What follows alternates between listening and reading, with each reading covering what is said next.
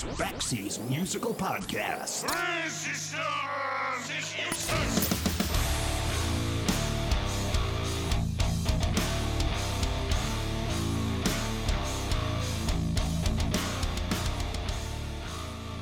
Hey, here's something you might not know. Whenever a solo artist records a solo record, he's not always doing it solo. Sometimes the solo artist needs help. In other words, maybe there's always somebody else involved with something. Maybe it's a producer or another songwriter or another musician, somebody who's capable of doing things that the other guy doesn't feel entirely comfortable doing himself. It happens all the time. It's also a fact that once you establish a chemistry with a guy, you sometimes have him back for another round. Maybe it's even for a bunch of rounds. And once that happens, other people take notice and say, hey, look, if that guy keeps using that guy, then maybe that guy could help out that guy, and maybe that guy could help out me.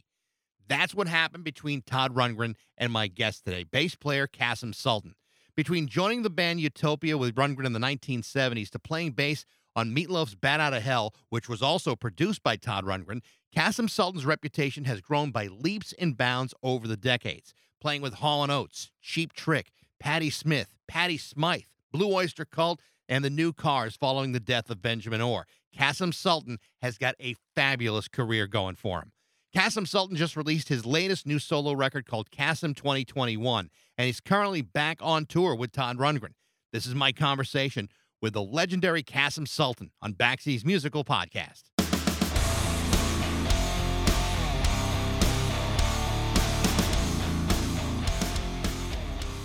How you doing? I am well, and you? I am very, very good. Yeah, it's a real pleasure to talk to you. I congratulations on the new record. I've been listening Thank you. to it the last couple of days. Kasim 2021. It's a great sounding record, and I love the single Fast Car. I've been earworming the shit out of that song the last couple of days. That's great. It's great. I love it. You know, I'm a sucker for really well done power pop with a lot of melody and harmony, and that's a great one. Blame Somebody Else is good. Love the message on More Love. They're all really great songs, but the one song on the album that I was really pleased to see is how you closed it with Nick Lowe's What's So Funny About Peace, Love, and Understanding. That's a great song, and I love the way you arranged that one, to close things out. It's a good choice. Thank you. That was always, the past few solo records, I pick a song or two, a cover song that kind of speaks to me, and I throw that in the mix and see if it fits in the record. This one was a suggestion actually by my producer Phil Thornalley, who said, you want to do a cover song? Let's throw a few ideas around, and he came up with Peace, Love, and Understanding, because at that time we really didn't have, we didn't have Fast Car on the record when we recorded Peace, Love, and Understanding. So it was like, that was the aggressive, up-tempo, in-your-face, full pedal to the metal song. And it worked really well. And then when the record was done, I just thought actually that it was a nice bookend to start the record with a song called More Love, and then close the record with What's So Funny About Peace, Love, and Understanding. Yeah, the sequencing of the album is very well done. And I know a lot of people don't spend a whole lot of time thinking about that, but it really is one of those things that is kind of important. Sometimes it can make or break a record. Well, it's old school. I don't know how many people actually sit down and listen to a record top to bottom like I used to do when I was younger, and I for the most part I still do. I try not to skip around because out of respect for whatever artist I'm listening to, there's a reason why they put a record together the way they do, and it's because that to them it makes artistic sense.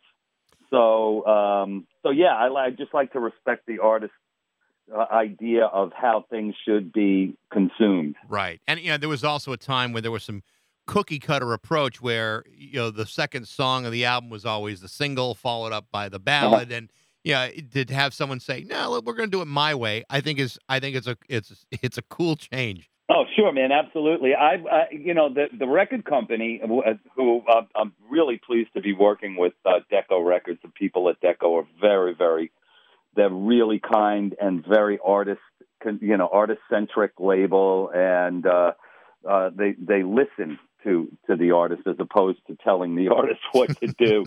So in any case, they wanted Fast Car as the first single. And I said, well, I understand where that idea comes from. However, it's not the best indication of what the rest of the record is like. And I really wanted people to have the broadest palette that they possibly could have for what the rest of the record was going to sound like. And that's why I kind of said I'd really like to see More Love as the first single. And of course, much to not to my chagrin, but to my surprise, every interview that I do, the guys are always saying, "I love that song, Fast Car. It's a great song. It's a really great song." And so there you go. What do I know? So who helped you out on this record? I think Prairie Prince played on this, right? Yeah, Prairie's on a couple of tracks. Actually, Prairie plays on Fast Car. That's Prairie on drums.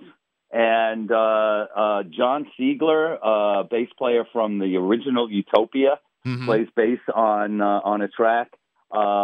Mickey Curry, who's a Connecticut boy, and plays with Bryan Adams. So Mickey Curry plays drums on a couple of tracks. Right. And Keith Scott, Brian's guitar player, plays on a track.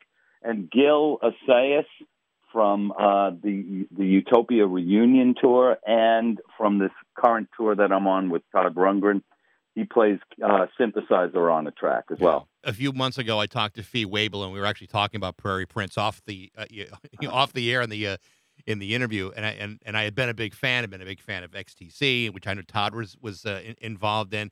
And Prairie Prince is like one of those drummers that just doesn't get the notice that he really deserves. That guy's such a great drummer, and as a bass player, I'm sure you have to pick up on that. Well, Prairie and I have been working together for almost 30 years now, and I love playing with Prairie. He's a great person. A lot of times you could be a wonderful musician. You could be a technically proficient and play the crap out of whatever instrument you decide to play. But if you're not a really good person and easy to get along with, sometimes that in and of itself is enough to turn people off. But Prairie is such a sweetheart. He's such a warm-hearted, good soul that makes his playing with him even better. Yeah. I try to do as much research in these interviews as best I can, and the one thing that you can't help but notice when you're researching you is that you must have Todd Rundgren on speed dial, or I don't know about that. I mean, what about a medical proxy? Would you be able to make health decisions for him? Todd actually does not own a cell phone. Really? So there is no speed dial when it comes. You send him an email and hope that you get an answer. Wow. But I've been working with Todd now for 45 years. So wow. I guess I'm doing something right. I don't know. I don't think I'd be working with him all that time if he wasn't comfortable with me and I didn't bring something to the table that he finds important to his work. How did that relationship start? Did it start when you were working with Cherry Vanilla? Yeah, it did. I was playing piano with Cherry Vanilla, who was at the time kind of a rock poetess, rock singer / poetess in the New York City area. That was her night job. Her day job was the publicist for Main Man Records, which was David Bowie's label. So Cherry, through a series of just happy accidents, got into Cherry's band as her piano player, and managed to hook myself into a group of musicians in the New York area that heard a lot about other bands and other auditions. that's how I found out that Todd was looking for a bass player.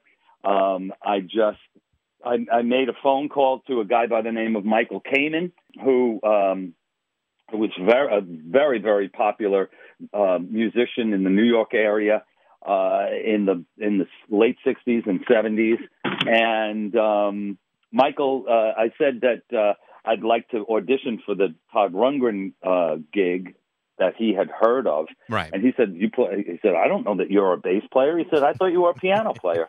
And I said, "Well, actually, bass is my first instrument." He said, "Okay, I'll recommend you." So then he called Roger Powell and recommended me to Roger, who was putting the auditions together. I got a call the next day from Roger and got invited up to Woodstock. And I learned a bunch of Utopia songs overnight. Played for the band the next day. Wow. And wound up with the gig at 20 years old. You know, it's funny. I remember back to the early 90s, and I remember people tripping all over themselves over the band Weezer. And people were saying, "Oh my God, they're so original." And I'm listening to them, I'm saying, they've just ripped off everything about Utopia. That's a band that was like that. Their first album sounded so much like Utopia to me. It's interesting. I don't know if a lot of people realize the kind of influence that you guys had on pop music at the time. There's a lot of replication in the 80s of that band. Particularly that self-titled album with, Hammer in My Heart and Feet Don't Fail Me Now. Those songs are typical, real catchy, melodic Todd Rundgren songs. But you saw that kind of thing happen over and over again over the years. Very influential band. Yeah. Well, it's funny. It's really a two-sided coin. We never had the mass appeal of say a band like Weezer or any other really popular band in the mid '80s to late '80s. But the thing that I treasure most about that band is other musicians that I admire that come up to me and say, I really love your work with Utopia. Yeah. And that to me, you just can't buy that kind of respect. And so while we didn't sell millions of records, I certainly got the props from my own peer group. And sometimes that matters more in life than are you driving a Lamborghini or a Ferrari or, right, or a Ford Escort. But then sometimes you do land in a situation where you do sell a lot of records. And not too long ago, I talked to Ellen Foley. We were talking about Meatloaf and Bat Out of Hell and that experience between him and Jim Steinman. And I know you played on that record. You were, I think at some point you were his, correct me if I'm wrong, his musical director. I was. After that. Tell me what that experience was like, because to me, Meatloaf is like an improbable success story and a slow burning success story. But once it hit, it was absolutely unstoppable. We did that record. We started that record in, I'm pretty sure it was 1976. I had only been in the band for maybe 6 months. Right. And Todd, phone rang in the house that I was renting up in Woodstock, and Todd said, "I'm producing a record. Do you want to play bass on it?" And I was like, "Yeah, sure." He said, "Okay, show up to the studio tomorrow at 1:00, and we'll start learning the material."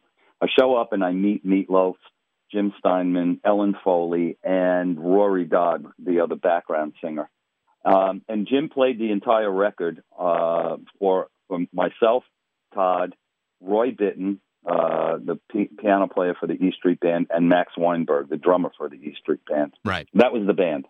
So we learned that entire record as a 4-piece band. We went into the studio a couple weeks later after we played the songs, and we recorded that entire record in about 2 weeks. And I thought at the end of those 2 weeks, at the end of the recording sessions, I thought I would never hear that music again. I will never hear these songs again. I will forget them within, a month, and that's it. Just it was a good experience for me. It was one of the first albums that I recorded. Right. So about a year and a half later, maybe 2 years later, I'm driving in my car up to Woodstock to start a Utopia record or Utopia tour. And I'm listening to the radio, FM radio in my car, and I hear something that is vaguely familiar on the dial. And I could not, for the life of me, place where I had heard the music before. And then it finally dawned on me. That was the record that I had done a year and a half earlier with that guy Meatloaf and Jim Steinman. And how lucky are they that they got their record on the radio?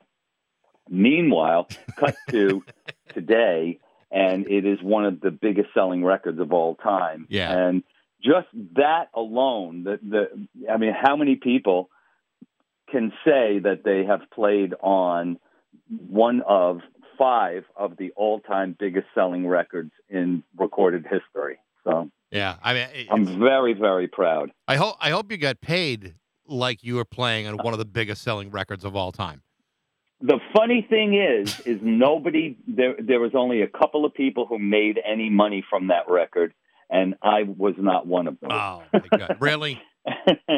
Yeah, I was not one of them, no, unfortunately. That's okay. But you went back and forth. You played with Utopia again, and you did a lot of touring with a lot of people. I was reading on Wikipedia. I don't know of too many people that have played with both Patti Smith and Patti Smythe in the same career. Not too many. Not too many. Not too many. And to be honest with you, Dax, that's like the opposite ends of the spectrum in terms of musical genres.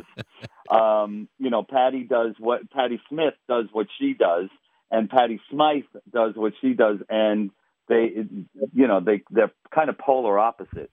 That's for sure. It's a testament to my playing that I could do something like that, and I'm very proud of all the artists that I've contributed to and played with over the years. So I want to ask you a question, and it's kind of a rumor, and maybe you can answer this, or maybe you don't feel comfortable answering. It's totally up to you. I know that you played, you toured a bit with Cheap Trick. My understanding is that you had to have a bass player because Tom Peterson had to pick up the guitar parts because Rick Nielsen was too busy on stage playing with the crowd. Would that be an accurate assessment of the band or not? Oh, I see what you're asking. I see. Yeah. I see. Okay. No, Tom was not in the band at the time. Gotcha. Tom had left. I did not play bass in the band. I played keyboards in that band. I played synthesizer for a tour. Gotcha. Because I've heard the stories that it's Peterson playing the guitar live when Cheap Trick plays because Rick does what Rick does. That's silly. All right. Well, good. Rick is a wonderful guitar player. He's a brilliant guitar player, and and there's a reason why that band was so successful. It's the chemistry that those 4 guys had together. Yeah. Bunny, Tom, Rick and Robin. That doesn't happen very often. No. And they just happened to be at the right time at the right place. I remember the first record. The person that turned me on to them, I was impressed that on their very first record they covered a Terry Reid song. Yeah. So that's what brought me into their fold. Yeah. And I became a fan early on. And then they used to open for Utopia. Oh, really? So, yeah. Mm-hmm. Wow. So I've seen them a number of times, and I agree with you that first record is maybe one of the best power pop records maybe ever released. I mean, it's like every song on that record was great, and the fact that it wasn't a hit is surprising to me. But I always loved that. Well, for the first 2 records, for that matter. Great band. It was the third record that they really broke. Yeah, that's right. So I also read some other interviews that you've done, about the 80s. Now, I'm old enough to remember the 80s, and I'm also old enough to remember that it was not a particularly healthy time for a lot of people. And yeah, okay. And certainly there were I know there were certain drugs shared from the very top of the record industry to some of the very worst radio stations in America, and some of those stations I worked for. So I know you've been sober for a very long period of time, but Yeah. the 80s were kind of a decadent period in music. Like, it was almost a pervasive, allowed, permissible act back then. It was not. It wasn't even just that. It was encouraged. I mean, you were considered an anomaly if you didn't use drugs, or if you didn't make a spectacle out of yourself every now and then. Yep. You were considered, a goody two shoes, and so if you had the propensity to fall prey to that particular lifestyle, things got really ugly really fast. And for so many of us, that was the case.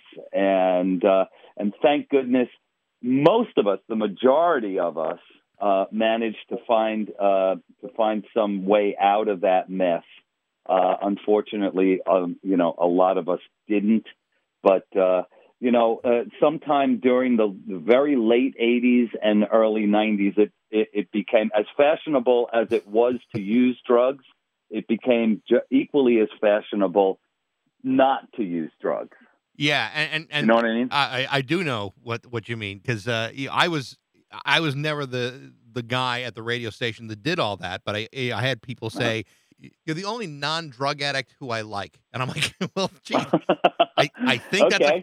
that was a compliment. I don't know, but I remember it being pretty pervasive, and I would imagine as you got a successful career going on, and you are being asked to tour, and you are being asked to kind of be in the middle of all of that. That had to be very difficult to try to maintain your health, but at the same time participate in your career in the way that puts food on the table.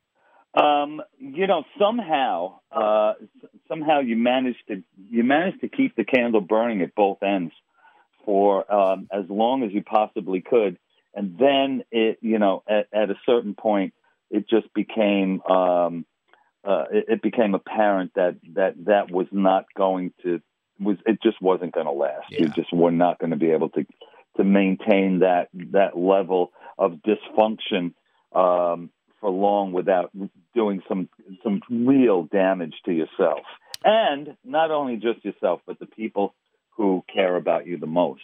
And it also ultimately affects the work too. I mean, you can certainly hear in some records where the band has kind of gone off the rails, as opposed to the bands that are really focused and are there to make good art or great music. You could always tell the difference. Well, again, it becomes a question of just how susceptible you are to that lifestyle. And unfortunately, a lot of us were very very gullible and taken in, and unable to say no, I've had enough. Yeah. With COVID and quarantines and everything, was the record made during COVID, or were there parts of it that preceded it? So I started the record in 2019 with Phil. On a trip to London. Phil and I have been close friends and writing partners for probably the last 30 years. And I was over there and visiting him and doing some other projects. And he said, "Do you have any plans to do another record?" I said, "No, I'm not thinking about that right now." He said, "Well, do you have any? And are you working on any new material? Do you have any ideas that you're working on?" And I played him a handful of snippets of songs that I had started writing, and he said, "We're going to do another record. You're going to do." He kind of gave me a little boot in the behind and said, "Okay, let's do another record." And when Phil says something like that to me, I take it to heart, because I value his opinion and his guidance so very, very much. And it just started probably, I guess, maybe September or October of 2019, we started writing. I went back over in January of 2020, and then I went out on tour. So we had about maybe 6 songs written and recorded before the pandemic hit, and then everything that we did after that was done by file sharing. Now, you're currently on tour with Todd Rundgren now. In fact, I think you were just in Boston and in Ridgefield, Connecticut. So, but how is that tour? I mean, you guys are going on through what, November, December?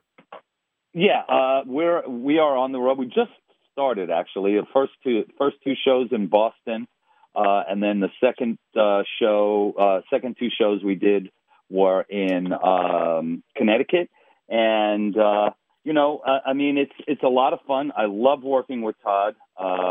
He's brilliant, and sometimes it's a little difficult because he knows what he wants and how he wants things done, and I completely respect that. I am the longest surviving member of his solo band, and so this tour is kind of special because we go from the East Coast out to the West Coast later on in the month. Yep. And it's just it's a lot of fun. It's a great show. If we're in your town, you got to come and see it. That's awesome. Chasm, it's a real pleasure. I really do like the record a lot. Chasm 2021. It's real infectious, and you did some great work on this thing. Thank you so much, Bax. It was really a pleasure to speak to you, and I really appreciate your help and support. Absolutely. Thank you very much, Chasm. All right, Best man. of luck. Take care. You're very welcome. Thanks for listening. If you like the podcast, feel free to share it, review it, tell all your friends about it, and be sure to follow us on Facebook, Instagram, Spotify, and Twitter. You can email me at bax@rock102.com. I'd love to hear what you think. Thanks again for listening to Baxy's Musical Podcast.